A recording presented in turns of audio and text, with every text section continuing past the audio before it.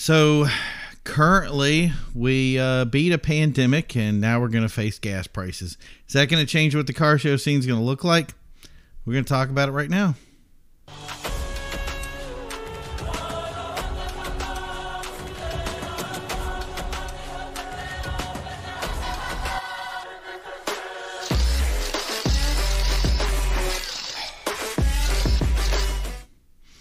Hey everybody, and welcome back to Carside Chat. It's been a very interesting week so far.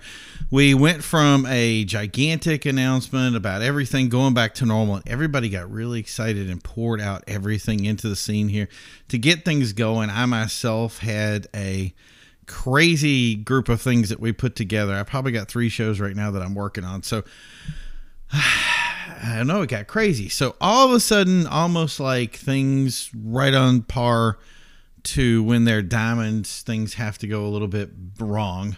So suddenly the gas prices started going out of control, and we're not talking short term here, we're talking huge price changes. So tonight we're going to talk about that and see what's up. Before we start, don't forget to like and subscribe. Don't forget to hit the bell icon, and you don't want to miss anything new. So just remember, I am your host, Primo, and then tonight we have somebody that you guys are going to know very well, and that is Joel. What's up, Joel? Yeah. Joel Chappell from NewEnglandAutoShows.com. How are you doing today, buddy? I am well. I don't even know how to tell you. You sounded steamed on that one.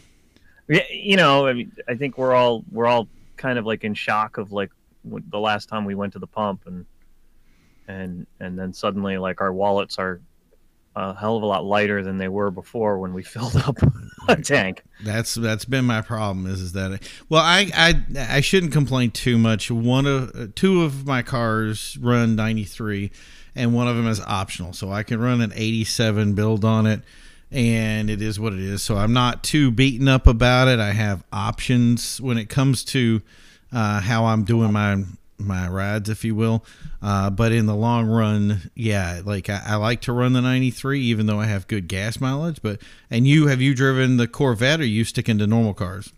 I haven't taken the Corvette out of storage yet. That's probably going to happen within the next couple of weeks. We got that, the latest snow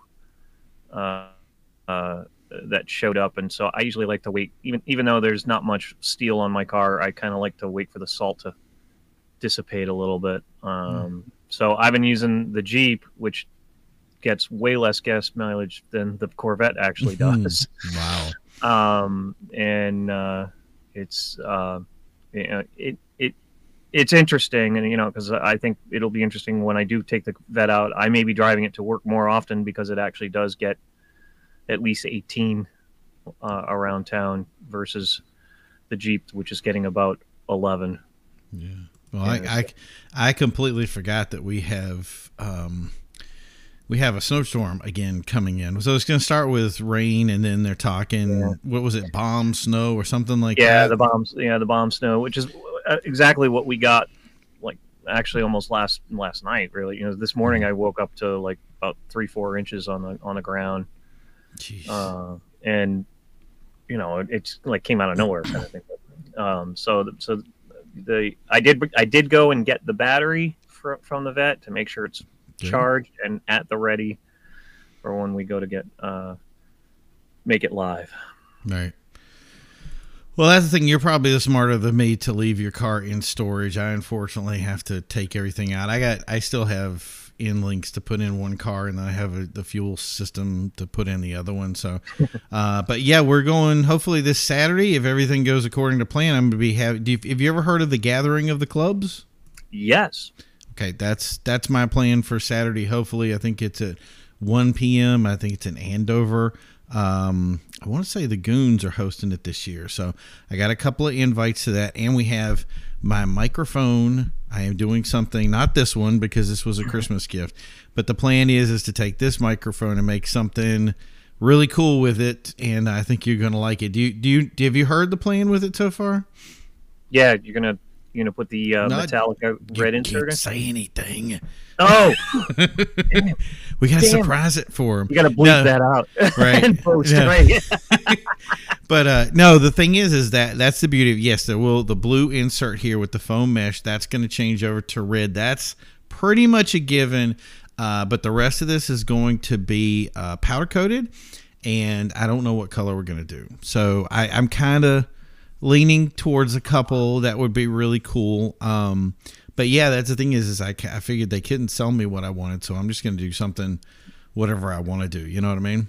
I mean, to kind of fit with the Primo, I think you should do gold, baby. Dude, you know what? That's something that I was thinking about, is an external gold with a blue insert. So these, if you guys are watching, when you're watching this, do me a favor and give me some input on this. What do you guys think of what you want? What color should we do? Should we have a matte black? Should we have like a chrome red, a gold outer with the blue inner? I don't know. And if you're on Instagram, Executive Automotive Society, you can hit me up over there. We're going to obviously put some posts up for that when we get it done. So, but anyway, so now we're on to, I think this is the big thing. And I think this is something that I'm actually kind of worried about. And that worry revolves around the idea of, what is our show season going to look like when gas prices are $10 a gallon? Right. Well, I mean, let's hope that they don't go that high. I mean, I certainly see like an average of possibly $6. I know we're seeing $5.95 on premium at in California. That's a definite, and I think I looked it up earlier. Regular right now there is at $5.69. But Connecticut is doing like what, $4.47 and $4.93, so they're at about $5 for premium. Right. I think if we stay about here, I don't know that we'll have that much effect. I think you're right. I think if we see if we actually see like the $10, right. I mean, that's affecting a lot. That's not just affecting like whether or not you and I are going to take our show car out on the road. That's also going to affect people, whether or not they're going to like even just go visit, kind of thing. Right. Are they going to get into their Sierra truck, pickup truck and go to a car show kind of thing. So, but if we stay about where we are, yeah, people are complaining about it. But you can also argue the same, token that people will complain about $5 of gas, but they'll pay $8 for a Starbucks coffee. It's right. Like, Well, my thing was I kind of compared it to what we had. But I want to say 2008, 2009, or maybe it was into 2010. We saw $4.79. Back then. Right. And the only reason I know that it was because that was exactly when I bought my Yukon XL.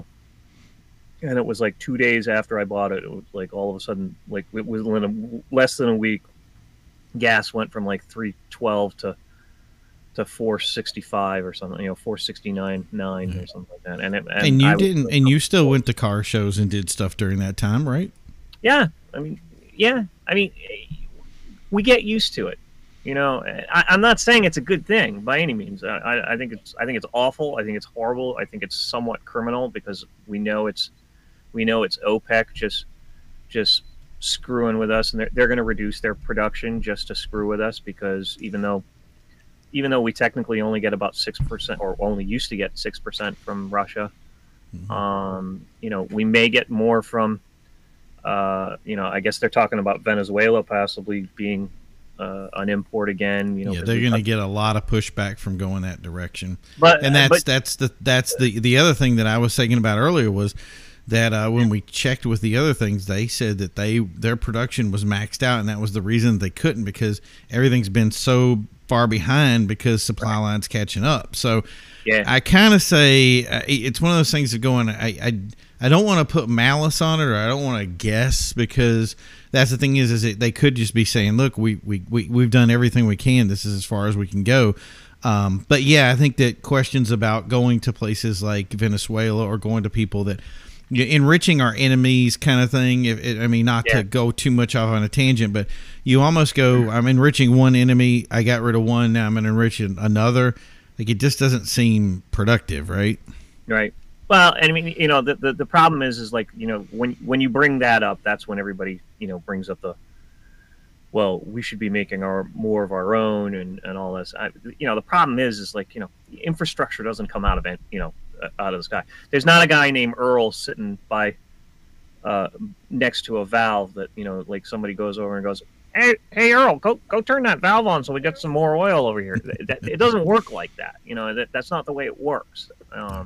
Well, I think the biggest problem I have with it right now, and I've had this problem for a while, is the idea that it's the politicized side of it. It's not whether we're all trying to, I mean, maybe it's me, but I remember back when we actually kind of worked together and said, well, you know, we're having a problem here, having a problem here. Let's get input to each other and see if we can make something work. So even if somebody did something stupid, and not saying that anybody did, but if we did do something stupid or something bad happened, there was a lot of people that were brain pans were banging together to try to get us out of those situations. And now I see basically it's one side saying, oh, we should do this, and the other side doing this, and not simply saying it because it's logical, but because the other side said it was that way, so we have to be inverse of them. And right now there's a lot of places where those things are not inverse of each other. You know what I mean? Right. Well, and it's a lot of it's the finger pointing game. Right. You know, it's somebody else's fault. It's not our own fault. It's not the fault of whether you want to call it our enemies or anything like that. Right. It is, as you said, all politicized. Mm-hmm. And when the reality of it always is like, you know, I always love it when everybody says, well, you know, the president is like screwing us over with this oil situation. No, it's not. You know, historically, if you ever look at it, there's not a single president who has ever had a direct effect on the price of oil. It's always been about supply and demand. It's always been about, you know, how much we can produce, how much we're importing, how much the barrel is, which is dictated realistically. If you want to point a finger at anybody, it's the folks sitting on OPEC, and there's the people who are sitting in New York City, with futures and all of that kind of stuff. You know, right. It's, you know, well, that's what it is. Right, and that's the beauty of why I love the show so much is we get input from all different angles and all different people from all different lines of thinking and stuff. That's the thing is I've had a lot of conversation with other people that would disagree with you, and I have people that I've talked to that would say 100% this is the way it would go. My thing is right now is that we have probably 300 to 600 shows or something like that on the list right now. I kind of look back on that 2010 era and I go, okay, so we did have shows back then. I remember doing our Cars and Coffee events, having full houses come out to that. And that was when gas prices were kind of at that $4.11, I think, mark. Like, it was pretty much going to what here we considered some sort of record in New England, and I'm sure it's getting worse other places. But unfortunately, the time that really it's going to come into play is not right now. It's going to be in a month or two, and that's when people are already trying to put events together now, and I'm hearing pushback on social media that people are kind of dictating what shows they're going to go to. So do the big shows do really well and the small shows get hurt, or is there something else? So there's two ways to go on that. I think you're gonna see the people that are gonna make a priority of going to that big show. You know, that you're saying Import Evolution's always going to have the people that go to it because they're Import Evolution guys, right? Because it's Import Evolution, and then, you know, there's also like the very large events that are yearly events that always happen. Mm-hmm. Those are still going to happen no matter what. But I think what you're also going to see is like those smaller local shows are going to start getting probably more traction because people aren't there. There's going to be the other school of thought of people who are not going to travel as far. Right. And I think that may play a key role in it. The idea that you have these people that normally, like for me, I would drive 2 and 3 hours. I mean, we do the 22 rally. The 22 rally is easily 6 to 12 hours of driving, you know what I mean, over a certain amount of time. I don't think any of those guys are going to be affected, but there are going to be people that would normally go to a show like that or go to a driving event like that may say, you know what, I'm just going to do the Import Evolution stuff. I can't maybe drive to the one we were planning on doing Canada events this year. And I know for a fact there's 4 or 5 guys out of that group that just, I'm not feeling Canada. So, right. Yeah. I mean, I think that's a big thing, you know, like I think you're going to, if anything, we'll probably see people who like would normally come, let's say from Connecticut all the way up to like a show up in Maine, right. that might bring, like I would dare say strict clubs like Corvettes, Corvette clubs, they're not going to see the people coming from far off to come like that normally do. And I don't think it's going to be like extreme, it's not going to be like nobody's going to show up kind of thing. It's just not as many are going to do. So is this an opportunity for a show? So let's say we have a show that's been smaller. It's been smaller for years. It has its one little group, but it's trying to grow. And here we have this time where it's like, I finally got it free. This is it. Year 2022 was going to be the one good year we had. And now they're getting sideswiped. You see, this is an opportunity for them to kind of up their game instead of saying, I'm just going to have the car show and some trophies. But you know what? I really need to do the DJ this year. I need to do some of this other stuff and try to draw in people that they normally wouldn't draw or make it better. Though. It's a gamble, though, right? Because you don't, no, it's not like everybody RSVPs like they used to. Right. Yeah. That's right. Right. I mean, it's one thing if you absolutely have like a strong pre-registration, and prepaid. Type of thing. Then that's one thing. But if you're an event that doesn't have like that prepaid registration or anything like that, that's a hard gamble to take because you're you're hoping that your income is going to be so that you can offset those costs and not be out whatever money kind of thing. For trophies and I mean mostly trophies is sponsors, right? Right. I mean for the most part, like those kind of things are like sponsors, but. And if they can keep their sponsor base, I don't think that's the problem. Hopefully, the main problem is getting the actual attendance and making sure the attendance is actually there. Well, that goes into itself. Few shows other than big guys like Import Evolution, World of Wheels, and all the supercar shows, they have pre-registration, so those guys are going to be situated in a way that they can say, you know what, hey, I always have these people. I know how many people showing up. They can run risks with it. I don't think that's available to smaller shows. And then they come back to the sponsors who, I'm sure their belts are getting tighter because how much they have. True.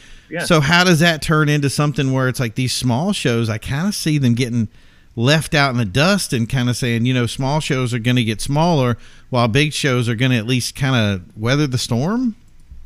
Yeah, but I think that goes back to what I said earlier. I think the small shows they're going to possibly gain they're going to gain their locals that they wouldn't normally have. Yeah. Like so, hold on. Let me look at something like really quick. Yeah, please. Just happen to have my like website like right up. No, that's the thing is we do some real some real in-depth looking here and actually doing some number crunching or doing whatever. I think that's the pro way of doing it, right? So here's a good example. May 15th is pretty much a big day throughout New England. Yes, so, I'm aware. I have a show that day. right. So we have the JMWT Car and Motorcycle Show that's in Stamford, Connecticut, Hampstead Cars and Coffee, Hopkinton, Mass, the Concourse Supercar. Yeah, that's us. Bellingham. There's Asphalt and Engineering Cars and Coffee. In Hudson, Mass, there's a Yankee Pontiac Oakland Club. Connecticut, Wallingford, annual All Pontiac So there's two competing ones. You got one. That's what I was going to say. Yeah, a couple of those sounded like they were in on each other's neighborhood. Right, but so you got one in Mass and one in Connecticut. So those are like those, like kind of like I was talking about, like that extreme club, where like if it's Corvette or something like that. There's people there that are probably looking at my list going, well, I live in Mass, and gee, that I don't know if I would normally go to the Connecticut one, but do I really want to commute that far when there's one this, and because that's going to be a lot in gas, kind of thing. So I mean, and I think I only listed like half of what is what occurring just on that day alone, right? But that's where it's going to play. So don't some of these, like these hot rod guys. I mean, when you have 4.3 gears in the back and you're not pushing you're pushing a ton of power, but you can't cruise at highway speed. Some of these guys are drag guys, and they that's exactly true.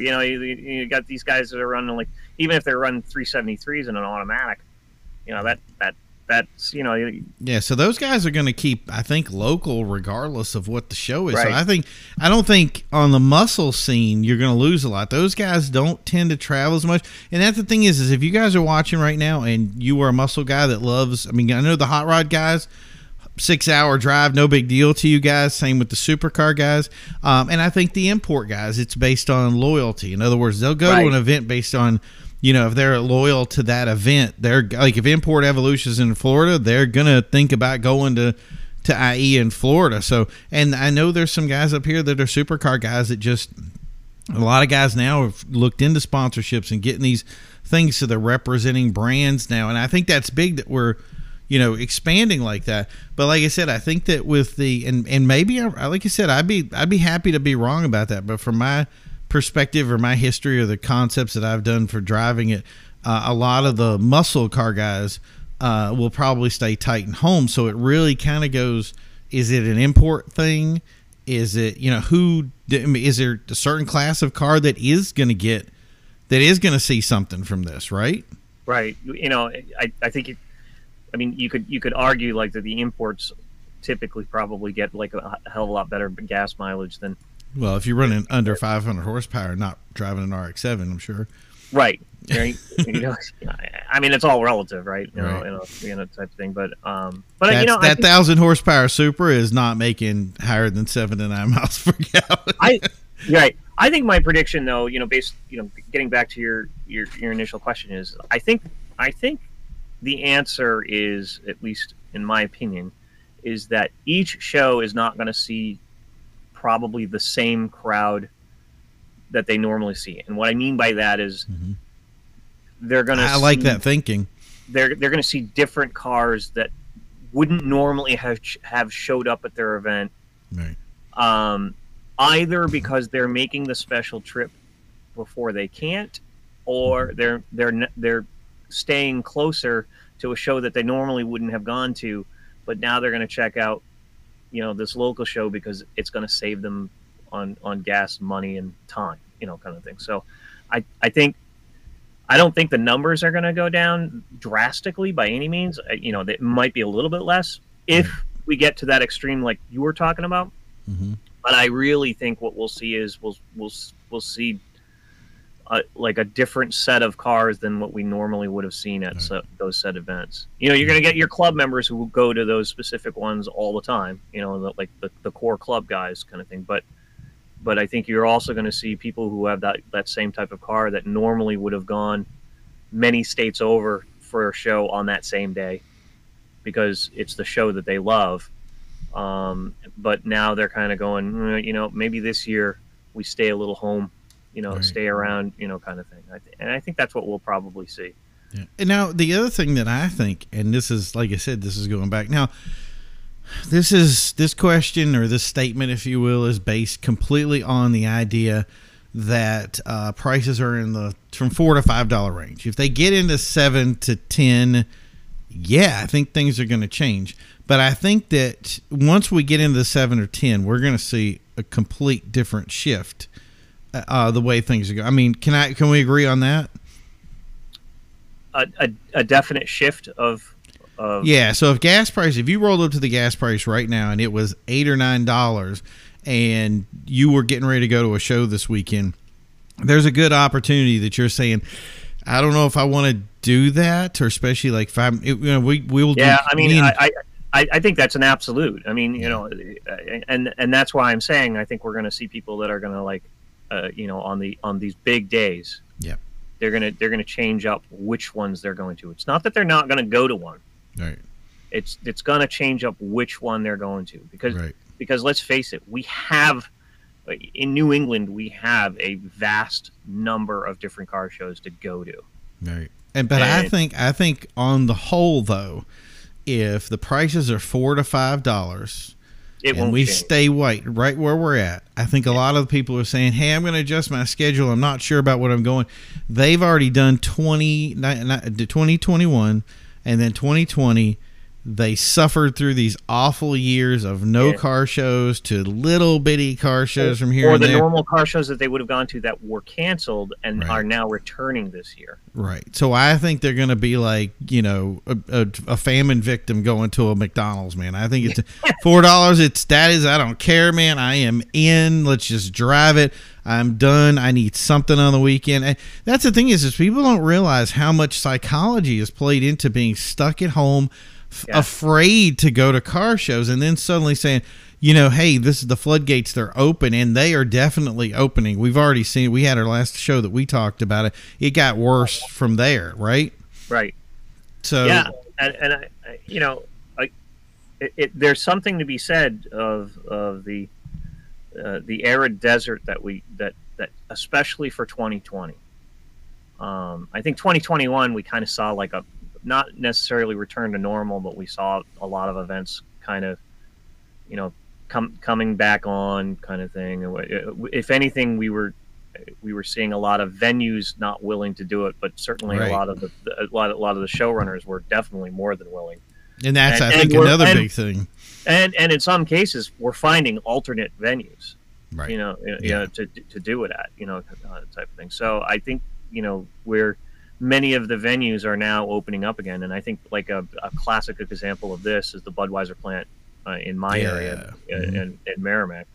I mean, there are now, we went from no events there for 2 years straight, not one event there, and now they have. I think they're now up to 6 events going there. JDK Customs. They're like taking anything that'll come in, right? If nothing else, they're certainly. I think they. I could be wrong on this. I think they reached out to their a lot of their alums. Right. They've got a lot of those guys. Yeah. Listen, you were here before. Do you guys want to come back, kind of thing? And the Corvette Club in May is happening again. And then JK Customs, they do a Salute the Troops one that in August, and that's which kind of holds a little special place because I actually covered their very first show that was actually at a high school. That's cool. That was like the very first. That was actually like my very first coverage, like event that I did on my website, kind of thing. So I'm really kind of looking forward to probably hitting that one just to kind of do like it's been 5 years. It's kind of a 5-year anniversary kind of thing of the and you're busting out the camera, and you're going to be ready to go, right? Right. The camera's got new sets of batteries and new sets of memories and memory cards and everything, So we're ready to go. And I think we're all chomping at the bit. We're ready. We're ready for car show season, and this snow. The snow is not helping any more than the price of gas. Right. Well, I think that's.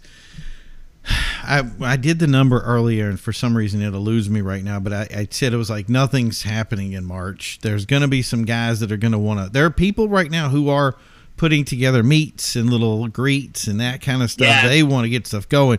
But I think really realistically the people like you and I will probably do stuff out in April, but we won't put stuff together. We'll just join in with stuff. But I think, like I said, it's May that's going to be – we're going to start seeing that calendar flood. And the other thing is, so we'll start seeing stuff like the Bass Pro shows, the big Cars and Coffee style events on Thursday nights. I think Thursday is a big night for everybody. I think regardless of what that is, those are always going to be strong nights. I think the car show stuff is really the pivot point. And again, that pivot kind of pivots on the price of gas and where it goes from here. So if we get pounded on, we might actually, I mean, from my standpoint, and I think what you're saying it too, is that it really is based on the price, how far we can go, and, you know, kind of the dedication of the people doing it. But like I said, we got a month that we have to sit here, or actually basically 2 months where we have to sit here and say, okay, how bad is it going to get? And that, I think that's the worst part of this, is because you got to sit back and watch it happen, right? Yeah, I think April's going to be telling, right? You know, I think April's going to be the month that we're probably, you and I are going to watch closely. Yeah. A hawk. Right. Right. Yeah. Right. And you and I are literally going to be like, I can predict it right now. You and I are going to be like contacting each other, like on Facebook Messenger, going, did you go to an event? B, right. How many people did you see? Was it larger, less, same, different, more, kind of like an optometry exam kind of. Right. But the other thing too, that's something that I did this year that I've never done in the past, is I used to add all the shows. You'd post up shows, we'd get stuff. I'd put them all on my calendar and just say, you know what, I might make it to the Connecticut one. I'll kind of pick and choose. Now I think it's almost like such a target-rich environment that there are shows that I look at and I go, I don't want to do that. I'm not doing it. And it's not even on the calendar. You know, are you seeing that? In that you're not putting it on your calendar to do, or I'm not even considering like some of these smaller shows and some of these smaller clubs that, I guess the thing is sometimes I do a meet and it goes, okay, that meet could possibly have some bad elements at it or something. Right now there's so much stuff out there that if anything is questionable or something that I go, I'm really looking to do every weekend the cream of the crop, and for that is, if that means driving to New York or Pennsylvania, I want to leave that open. But these other shows, it's some of these other ones. So I'm going to ask you a question. Go ahead. I like that. I like that way of thinking to a point. But here's the question that I'm asking about that. Are you doing that, or are you thinking that because of the price of gas, or are you thinking that because we haven't been able to go to those shows for the last 2 years? Not because I haven't been able to go to the shows for the last 2 years. It's more been that the shows that are available to me are so much bigger now. And in fact, I think for me personally, and I'm just going to say me personally, I'm not going to put anything on anybody else. My thing is that I'm binging for good shows. And that means that I might actually drive farther than I've ever driven before. Or, well, not driven before, because I've driven to Florida for a car show. But the idea that I would drive further more now than I would back in the day, just because I want to make sure that everything I'm doing is quality. I don't want to. This is not I'm eating at a fast food restaurant all the time. I want some fine dining car shows. And some, like my friend Josh that was talking about the car show in Florida. There's 6,000 cars out here. Of course, they're not all like exotic or anything like that, but a ton of hot rods, tons of lowriders, tons of muscle cars, and all of them look nice and, rust free. And there's not, you know what I'm saying? Like just it's like the cream of the crop. Yeah. A type of event, and I think there's something to be said that, I'm looking at my calendar and trying to like plan, which ones do I want to cover. And I'll be honest with you, like my choice of what I cover for my website is usually last second. It's usually, or not necessarily last second, but usually within that week, type of thing, where I'm kind of looking what's going, not just what's going on with like work schedule, but what's also going on with, like the family schedule type of thing. And then it's kind of like, okay, then I look at my calendar and I go, what's happening? I've got a window. Do I want to do, and then it's like, what day do I want to choose? Do I want to do a Friday night? Yeah. And just do something as simple as like the local one that I frequent, or am I traveling some distance Possibly even like getting a hotel room or something like that. Like I did. I plan on. I mean, we already. And some things too is I'm at the point of kind of like I didn't have my and now I'll just say it like this. I usually don't bring up my family with any of these shows, but I'm going to do it because it's so important that my daughter didn't get to do a lot of stuff. She suffered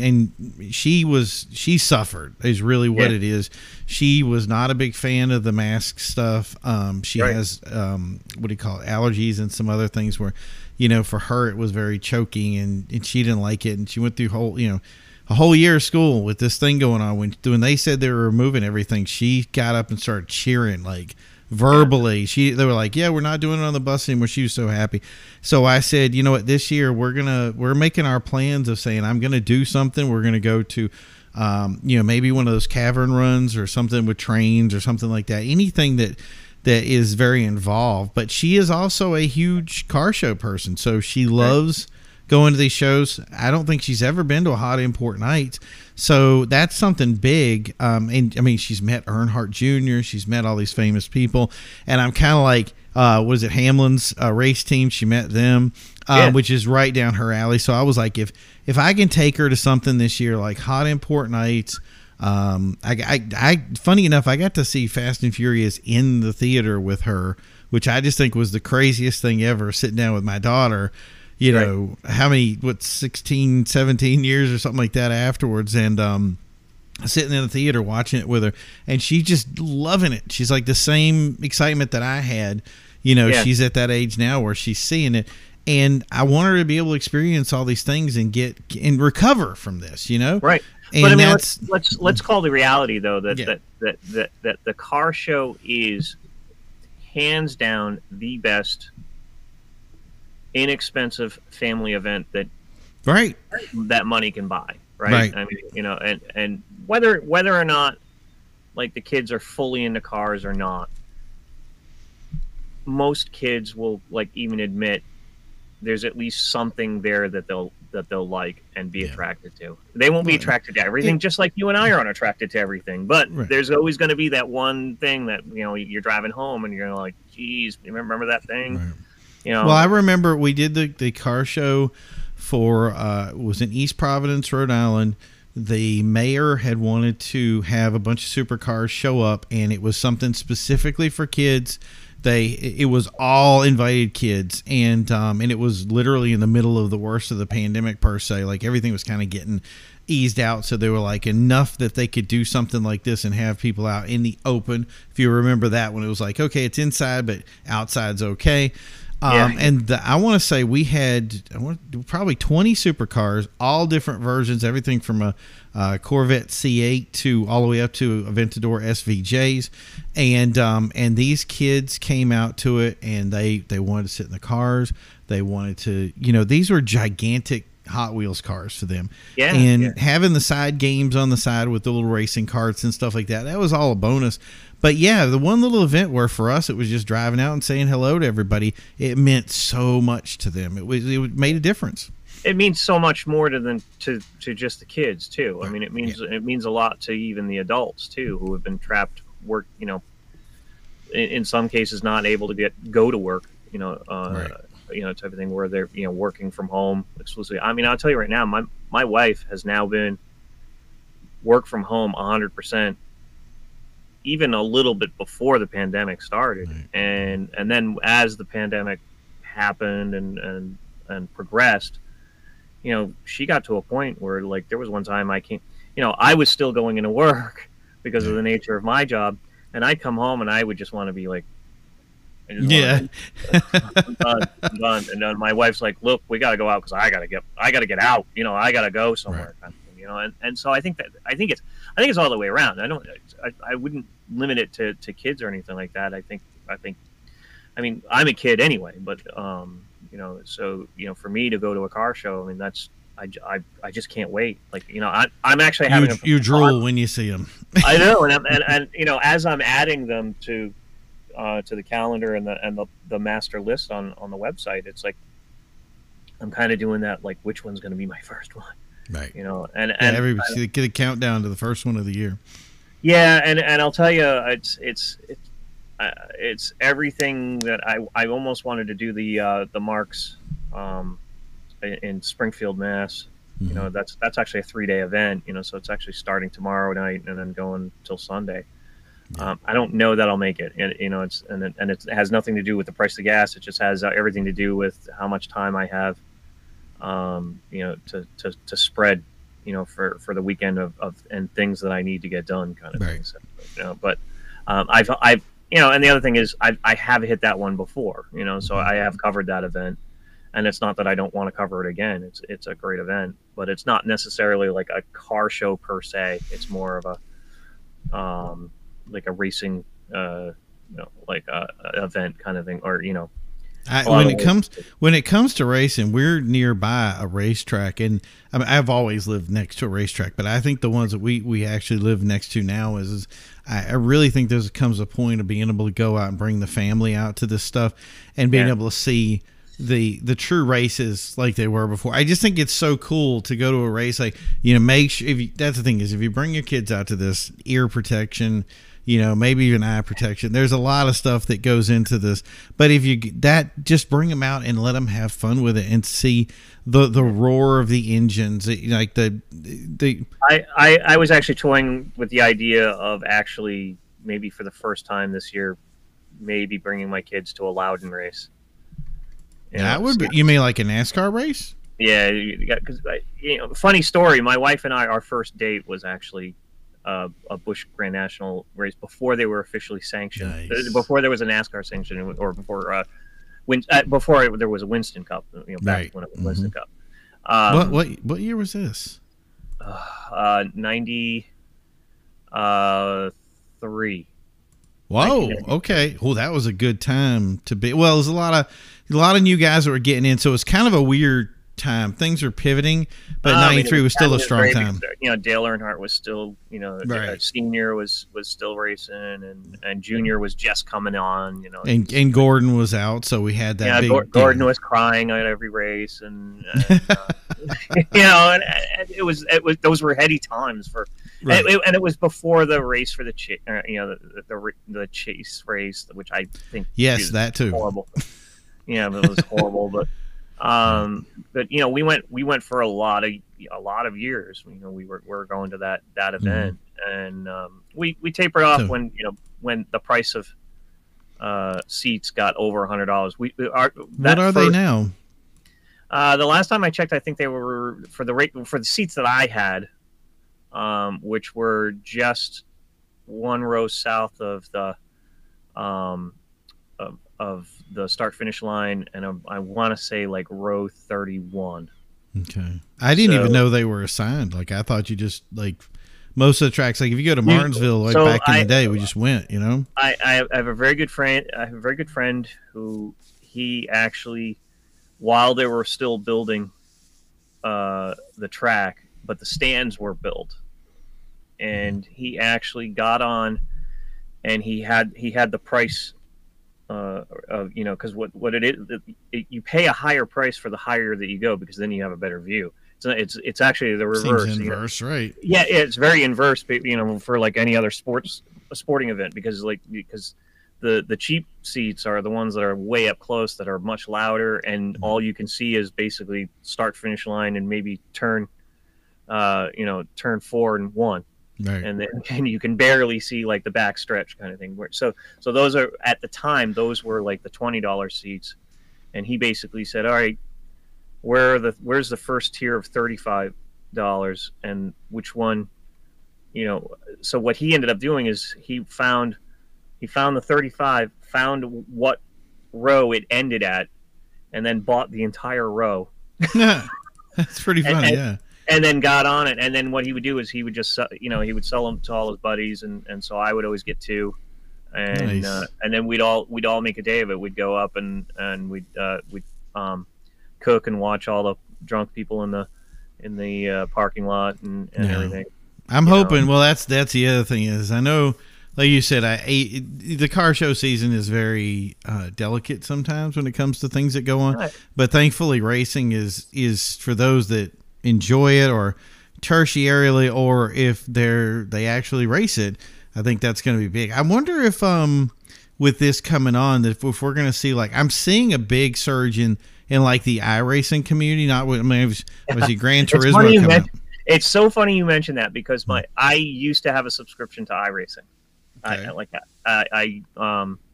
I had the steering wheels, I had the pedals and everything, and I just kind of fell out of it. It was, it wasn't that I it literally just was kind of one of those. I almost want to say that I kind of got a little bored with it, type of thing. And every game, if you're a gamer, sometimes you play that game and you play it for a year straight, and then all of a sudden you fall out of it and you're playing something else, and then like a year or two later you go back to it and go, geez, why did I stop playing this game? Right. And then kind of thing. Well, my son actually walked up to me and he goes, hey, I was thinking about buying another set of those, like the wheel and like you used to have, kind of thing. And right. And what was that game that you used to play? And I'm like, wow. And literally we were just talking about it this weekend, and I said, oh, iRacing. And I'm like, maybe I should buy a wheel in it, because unfortunately the one I had actually, like, I put it underneath my daughter's machine and she kept kicking it, and it eventually got all busted up, kind of thing. So I ended up throwing away. But the old crappy plastic ones, man, they were not resilient at all. No. And when you have 11, 12-year-old that just like kicks anything that's in their way, and not care of any consequences whatsoever. Do you want your head to hurt? Oh, geez, here we go. 2001. I just looked it up too because I remember I was like, it's a long time ago. So I had done all the other Gran Turismos and the other, like, when Forza came out, I played that. But Gran Turismo 3 A-Spec, which was kind of the first time that we had to cheat the system to check it. You tell it was a LAN, but it wasn't a LAN. It was actually connected. You use this little thing with your computer. But that was 2001. That's how long ago that was. Yeah. I mean, I was the LAN party dork. Nice. Like, you were everybody's friend back then. That was the way to be a hero. Like, I should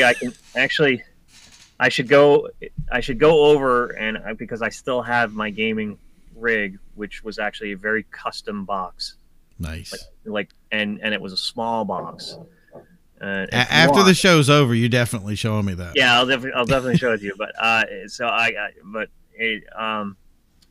but that was the thing. Like, and I brought my steering wheel to a couple of those events but we didn't have like the greatest of internet connections to do, because that was the problem with iRacing, is it's very dependent on having a very good internet connection, especially if you wanted like all of your buddies in the same room to do it, type of thing. The old internet cafe thinking is how I kind of spin it. Yeah, and it's funny. I actually said that that high-speed internet is what actually killed the LAN party scene. Oh yeah, absolutely. That was the thing is we went from, I never had like a mobile place I went to, but when PlayStation came out with their little internet plug in the back, so it was actually plugged in. Yeah. It was a real, like, whatever console when they officially put a network cable connection on the back, right? That's when a real Ethernet cable too, not just like the phone jack option that I used to have, but a real exactly. So yeah, exactly. but when I had that Ethernet cable, I plugged it in, and the first game I played that I said this is why I bought it was Midnight Club 2. We ended up being in the crew was the Import Knights, and people can argue all you want. This is a lot of times we'll talk facts.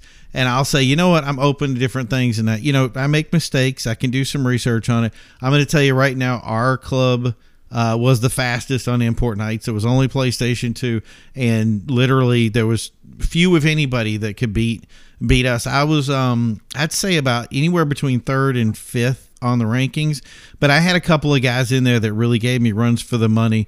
And the guy, by the way, the guy that was kind of the head of that group, the fastest guy, actually races an RX-7 FD and is raced in real life on real tracks against the 787B. So that kind of showed you how dedicated we were to racing.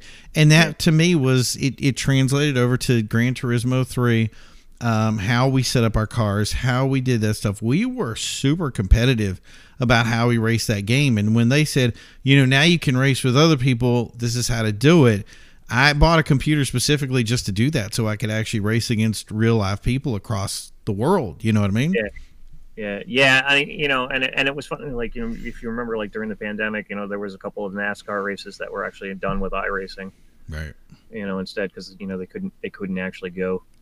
But that's why I think right now, especially with, hey, you don't want to spend it on gas prices, you don't want to do this, here's your options. And there's a lot of clubs that are now, and I'm sure they were doing it before, just more with, stuff that I'm running into now. It's becoming so big that I'm actually running into it more and more, that these iRacing communities are popping up, and they want to be... They want to be looked at as serious. You know what I mean? Like, they want to actually have stuff. And who knows, maybe some of these groups will turn into something where they have real trophies and real sponsorships.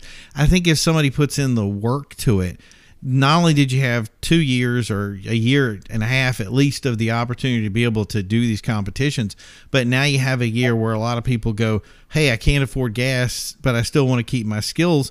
The games that they put out today are leaps and bounds over what we used to do when I was young. Yeah. I mean, just look at, like, you can even argue, like, as silly as, like, and as early as, like, the Grand Theft Auto 5, when that came, or even 4 when that came out, and like, just the level that was when it came out. But so here's a counter question to the whole gas pricing effect kind of thing. So we're going to see the if we continue to see like a gas pricing effect of at such high a level, when do you think does that mean the NASCAR sanctioned electric car race happens? It won't. Oh, well, they're still going to look into stuff, but they run ethanol and other fuel products for them. Yeah, alternative fuels kind of. Yeah, this isn't even going to be it. They won't even feel anything. I'm certainly not. I'm certainly not thinking that that's going to happen like this year by any means. But I mean, I think that if you want to put it like this, so people, and the thing is I think it's a great question. Is when are we going to start seeing some real electric racing? I think a lot of places are working on the GT side of things. So Porsche, for instance, wants to lead this troop, and they will at some point be a force to reckon with. I can almost guarantee that, because other people aren't really focusing on it, I think, the way they should. I could be completely wrong with that. There could be some sort of secret Ferrari thing. But at the end of the day, obviously the GT guys race no matter how many people tune in. But in the past, they really didn't worry too much about putting butts in the seats. Now, marketing is huge for them. I know some of the guys that do run the marketing for these big events like this. And that's the thing is the first question they always say is if we're doing something and if they want to be involved in it, they really ask how many people are we going to push to their event by doing it. So now, if you say, when do we want to have an electric race, it really is going to come down to how many butts can it put in the seats. And I think, I mean, if you're running any kind of big event or you're running a car show or whatever you're running, the point is to be, I mean, that's why the New England show got canceled, is because we don't have enough stuff there to drive enough people to come to warrant renting a place out to actually show it. So that's what's going to happen with electric cars. If you want to see electric cars do something, they have to be done in a way that people will be driven to come see them. And that's the thing is that I'm not, people keep saying, I'm not trying to be hard on electrics, but they do we have to admit that they have a hill to overcome, and that hill has to do with excitement. I was so excited back in the Pike. Do you remember the Pikes Peak days when the Pikes Peak electrics were running?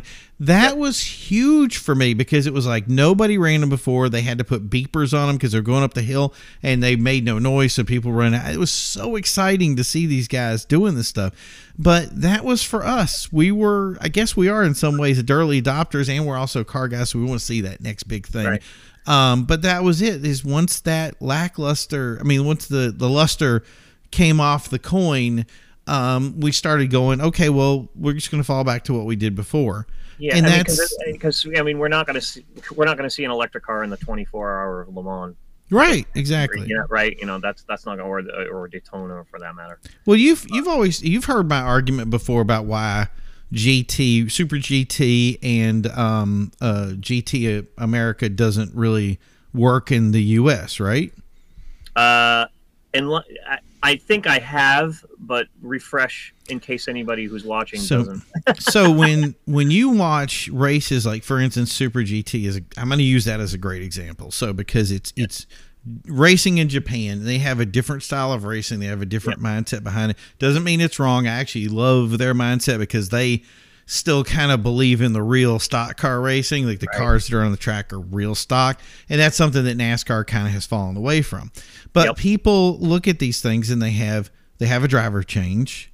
So now, unlike the Kyle Bushes and stuff like that, they really can't have your favorite guy that you have to have your favorite team. Right. And that's the thing is to say that instead of focusing on people, they focus on the stuff. And in America, and I think that's true. Give me some input on this because I think you're kind of you know a little bit about the world itself. We want to root for a person, not a car, right? Correct. That's absolutely correct. I mean, and it's so funny too because I would say, NASCAR definitely sold that in a hard way. Because they wanted you to root for your specific driver. You want to have your friends and your foes. I'm a Kyle Larson guy. I'm not a Kyle Busch guy. Yeah, exactly. And it wasn't even like back in the day when it wasn't even a Ford guys against Chevy guys or anything like that. It was about which person is driving the Ford and which person is driving the Chevy. It had nothing to do about the car or anything like that because, as you said, NASCAR made it so much so that it's like the cars are so close, right?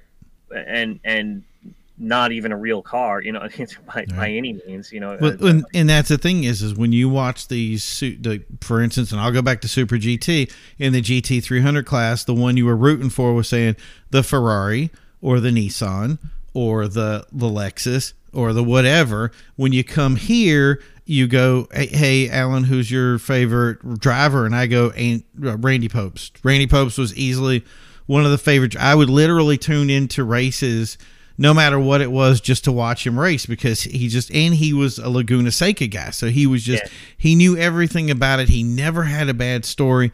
But a lot of people put him with the Volvo stuff. I kind of put him with the Porsche thing. So you kind of think of it as going, Larson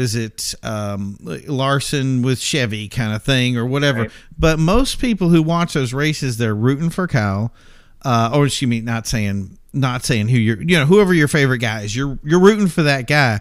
I would say, and correct me if I'm wrong, this 80% of the people that watch it, they don't have any idea of what model or make that the guy's driving. Nope. Right. Zero clue. Yeah. So that's the thing is when you come over, so now we have that. So we've had the first thing is here's the driver. I'm focused on my driver winning, and he has the Dale Earnhardt Die Hard kind of thing. That's huge. You know what I'm saying? But then we get into the idea of, so we've now dissected ourselves from it, and we're just kind of looking at the track, kind of figuring it out because we don't even know who's driving because it's on driver number 2 right now versus my guy that I like, driver 1 or whatever. Because I was a Michael Crum fan. Did you know that one? God, no. Yeah. I mean, honestly, like, as a race fan, I was never like a name guy. Yeah. For NASCAR or for the other one? For all of them, even IndyCar, IndyCar was the same way to me. You just looked at it for the crashes. Yes, but also I kind of liked a little bit, and it was because of my friend Jay who kind of taught me a little bit about the strategy of racing too. Yeah, like the when to pit, when not to pit, and that kind of thing. I kind of lived for those moments of are they going to pit now? Is Dale going to pit? Right. He stayed out. Yeah, oh my God, right. Was that the right thing to do? I don't know if that was the right call. I mean, what if there's a crash? Kind of thing. and if he pits now, what if there is a crash and he's going to like retain that spot? And it's like, oh, that's not good, Right. kind of thing. And it was funny too, because it was at that point when I started watching racing for that, was when I actually fell out of being a fan of IndyCar. Right. Because for IndyCar, for me, suddenly became the most boring race on the planet. Well, that's really what's going to bring me to part 2. If you're ready for this one, you ready for my second thing? That's really these are the 2 big 2 ones. Are you ready for this? What's up? Okay, so when you see these racing divisions, now obviously with any kind of open wheel racing, safety has to be the number one priority because Oh, okay. I think I know where you're going now. Yeah. So, but when it comes to think, like it's where this is going, right? But so because you just accused me of it before, right? Exactly. So, but the thing is with things like NASCAR, bump drafting, I think even said Days of Thunder, rubbing is racing, right? Right. So the thing is that if I'm going to be able to do that, there's got to be, and it used to be a complaint when we raced, is people got rough on the track. And I said, if my comment, and I've said this over and over again, and people can disagree with me on it, but if you were actually racing, truly racing, and doing things right, the idea of, especially on a track, touching and stuff like that, it's going to happen because you have to get it. The thing is that when these guys, one of the best finishes that to this day has always been repeated, and it'll probably never, I doubt it would ever happen again. You remember the old video with the Corvette and the Porsche racing across the line at Laguna Seca and one guy crashes the other guy? Do you remember that? Yes. Notice that that's like the only big video out there. Do you notice that? Yeah. That's what we want to see in racing. And we have one video. That's it. That's our big thing was, and in Super GT, it happens from time to time, but it is not, they look at it and frown upon it and say, no, you're about right. In NASCAR, they do 190 miles per hour and they run into each other all the time. Some of these tracks are doing 50, 60 miles per hour and they go, oh, you can't bump. Right. So, well, and I mean, I think it also depends on the car. Of course, like I said, open wheel. A NASCAR vehicle is built to be hit, right? I mean, I think that's where you were going. Is like they're almost too safe, right? Right. I've you know what? Let me show you. I said yep to that, and I want to take that back because I believe that if you build the right car and you build it right, I think Tony Stewart broke me on this because before I would agree with that. Cars are too safe. You should be able to wear an open mask and do all this other stuff. Yeah. I've since changed my kind of feeling on that because it's once you get into the medical side of it and start understanding why a Hans device exists. I think cars should be more and more safe, but that also puts you in the thing of saying, hey, if I am safer, a little bumping and rubbing and get in front and banging away and saying, you know what, I got to pit somebody to win. Not saying that promoting that. In other words, being a fair driver is great. But the idea of saying, you know what, racing is racing and sometimes it happens. And one guy, they had a moral penalty for the guy driving a certain way. And I'm like, now there's a problem. Like if you can have a moral penalty in racing, we've done something like you want to win, right? Okay, so if winning is just saying, okay, whoever is fastest wins, why don't we just all run a couple of laps? Whoever has the fastest car wins and calls it a day. Yeah, that's not what racing is about, right? Right. Well, it's certainly not the racing that we want to watch. Right. I mean, maybe the entertaining racing, right? It might be the racing that we would want to participate in on ourselves, but not necessarily actually watch as a spectator. Well, I'll compare it to this. That's what it's like when you're an amateur, when you're a noob, when you're intermediate. But when you get into professional, you start looking at trophies and you start looking at victories and you say, you know what do I have to do to get my car faster? I remember, I forgot what team it was. And in fact, I probably won't name them because it might come up later, is that they said if we're not trying to find everything, including cheating to get ourselves a little bit ahead on race day, then we're not doing what we needed to do. Right. So everything from adding like 2.5 feet to your gas line. That was huge. That was NASCAR back in the day, man. We were like, hey, how long can this cord go? And the noodle, the noodles that they used to have in some of these competitions, man, if you saw the back of them, you're just like, that's right. Yeah. Somebody measured that, and I'm telling you, you could take those hoses out of the back and go, this is the length of regulation. It would literally be to the millimeter, if you will. Right. You know, right. Like there was a micron that we got that extra micron. Okay, that was important, but that's a pro racer. Right, and but going back to what I was kind of saying a little bit before is I made the accusation years ago that racing really wasn't racing anymore when Jim McKay stopped announcing the words "the agony of defeat." What was that now? So I'm trying to hear this one again. Yeah, work with me on this. Yeah, because you did accuse me of it a little bit. First I got to remember what I accused you of, because I accused a lot of things. You actually said you liked watching racing for the crashes. Yes. Well, I mean, I'm guilty of that. I'm okay with it. We're always fascinated with it. Right. But on the same token of like where the cars have become so safe. I mean, let's be honest. Like we all cried when Dale Earnhardt passed away. Oh yeah, that never should have happened. It never should have happened. It was awful. It was horrible. Right. And not him, but Blaze, Adam Petty. Right. Like, there's a lot of guys that people never even heard of that I'm like, their careers were really cut short because of something that happened, and like I said, guys like Tony Stewart were really fighting to say this needs to change. Right.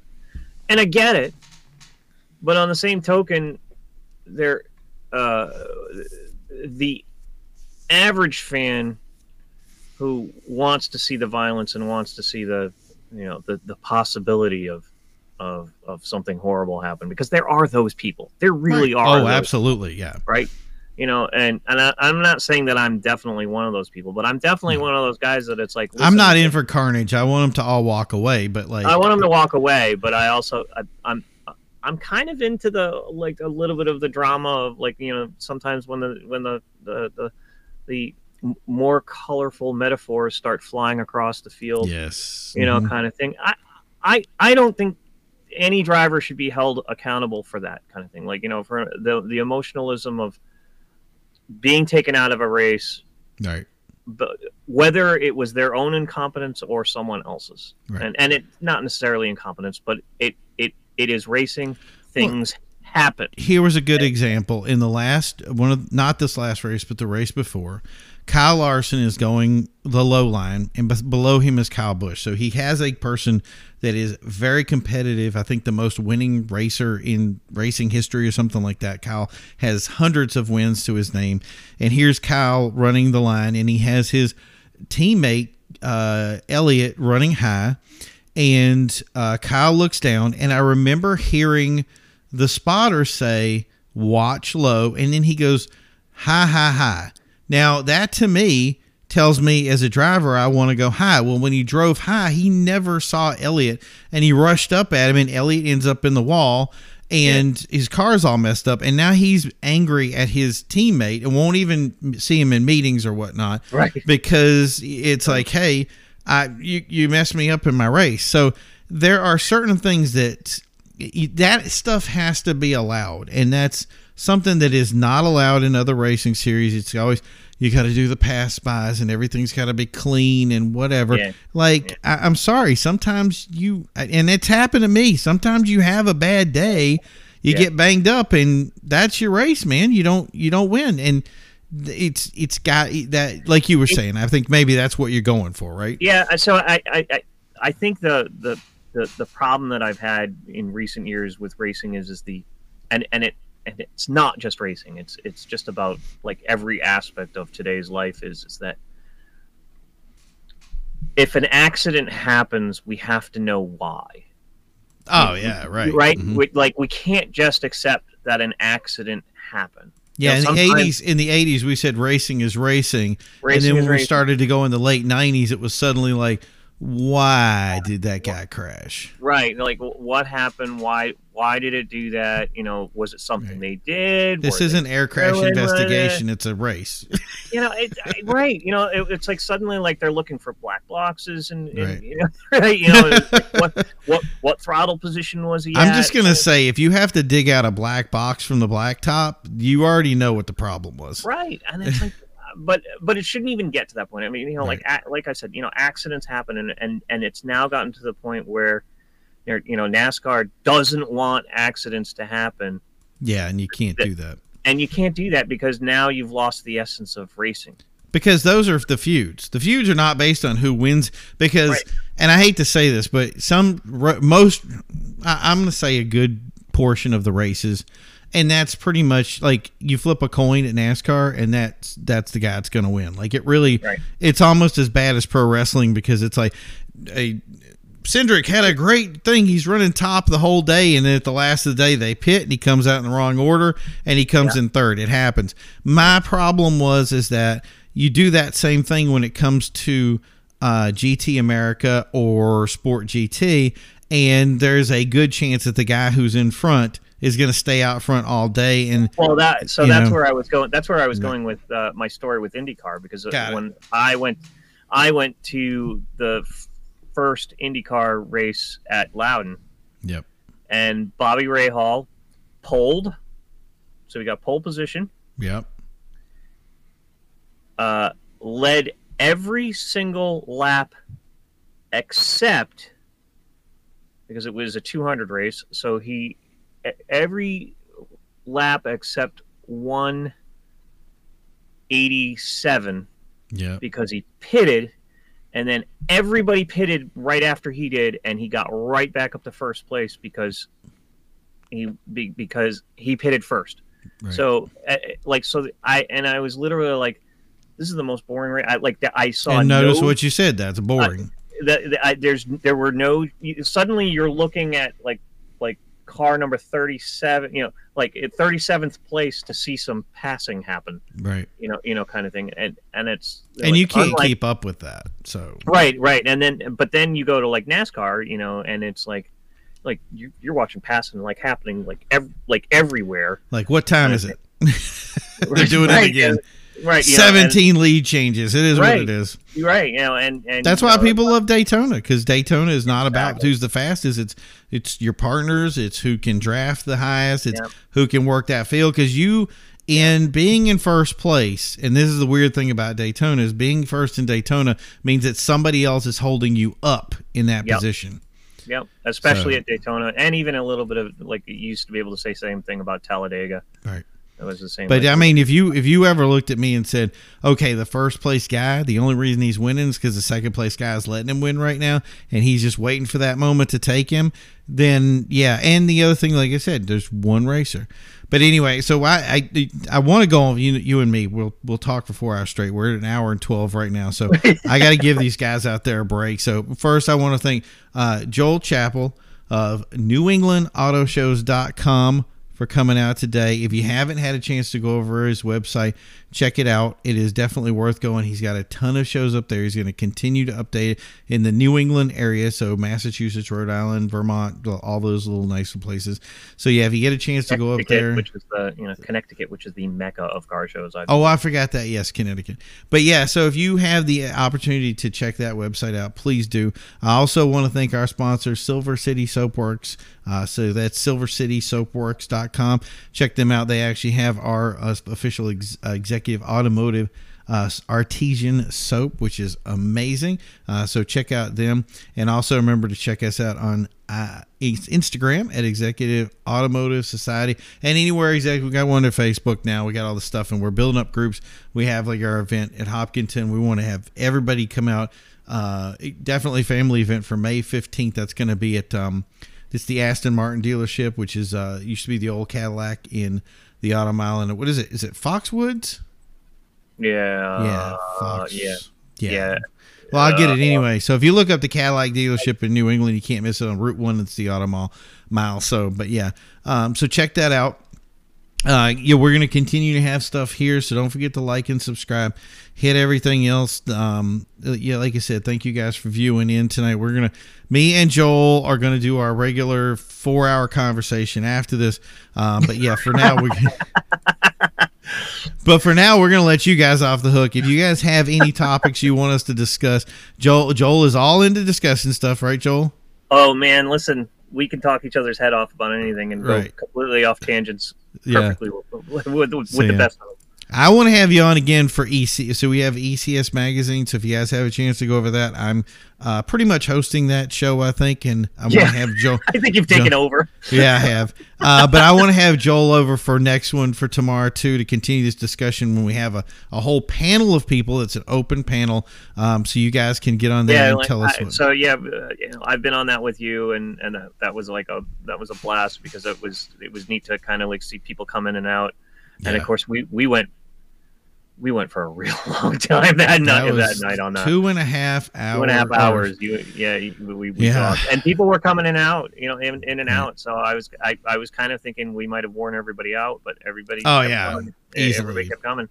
Mm-hmm. But yeah, we'll keep doing that too. We'll beat the crap out of them. So, and that's the other thing. We're gonna have some more stuff on here. I do want to talk about stuff that's outside of the car arena as well. I want to talk about some cigars. We have some wine stuff that we want to discuss and some suit stuff. But obviously, we want to keep it car stuff because this is a vehicle-oriented channel, and we are here all about quality vehicles. So again, thanks Joel for coming out today. We're gonna see you guys next time on the next show. And as always, guys, I actually changed my last title. I used to say, "Don't forget to drive."